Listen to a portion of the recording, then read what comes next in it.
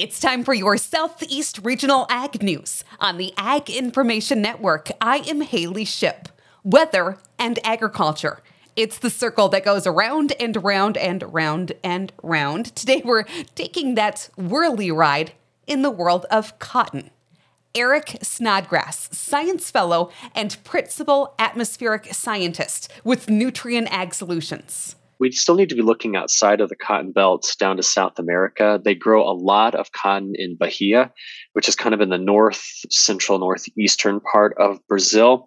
The majority of it's grown in Mato Grosso, which is north central. They're doing fine on their planting of soybeans, which means they're probably going to get a safrinha cotton crop put in at a decent time.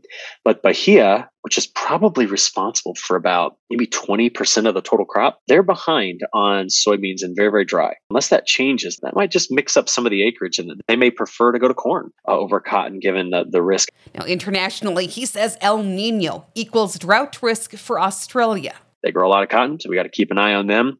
And then it'll be interesting to see how we finish this upcoming winter, to see what next spring would hold for India and China. I mean, the two biggest cotton producers, and to see if they end up having a more aggressive Indian monsoon next year and how much rain we can get into the interior of China. All things that still need to be watched. Eric Snodgrass, Nutrien Ag Solutions.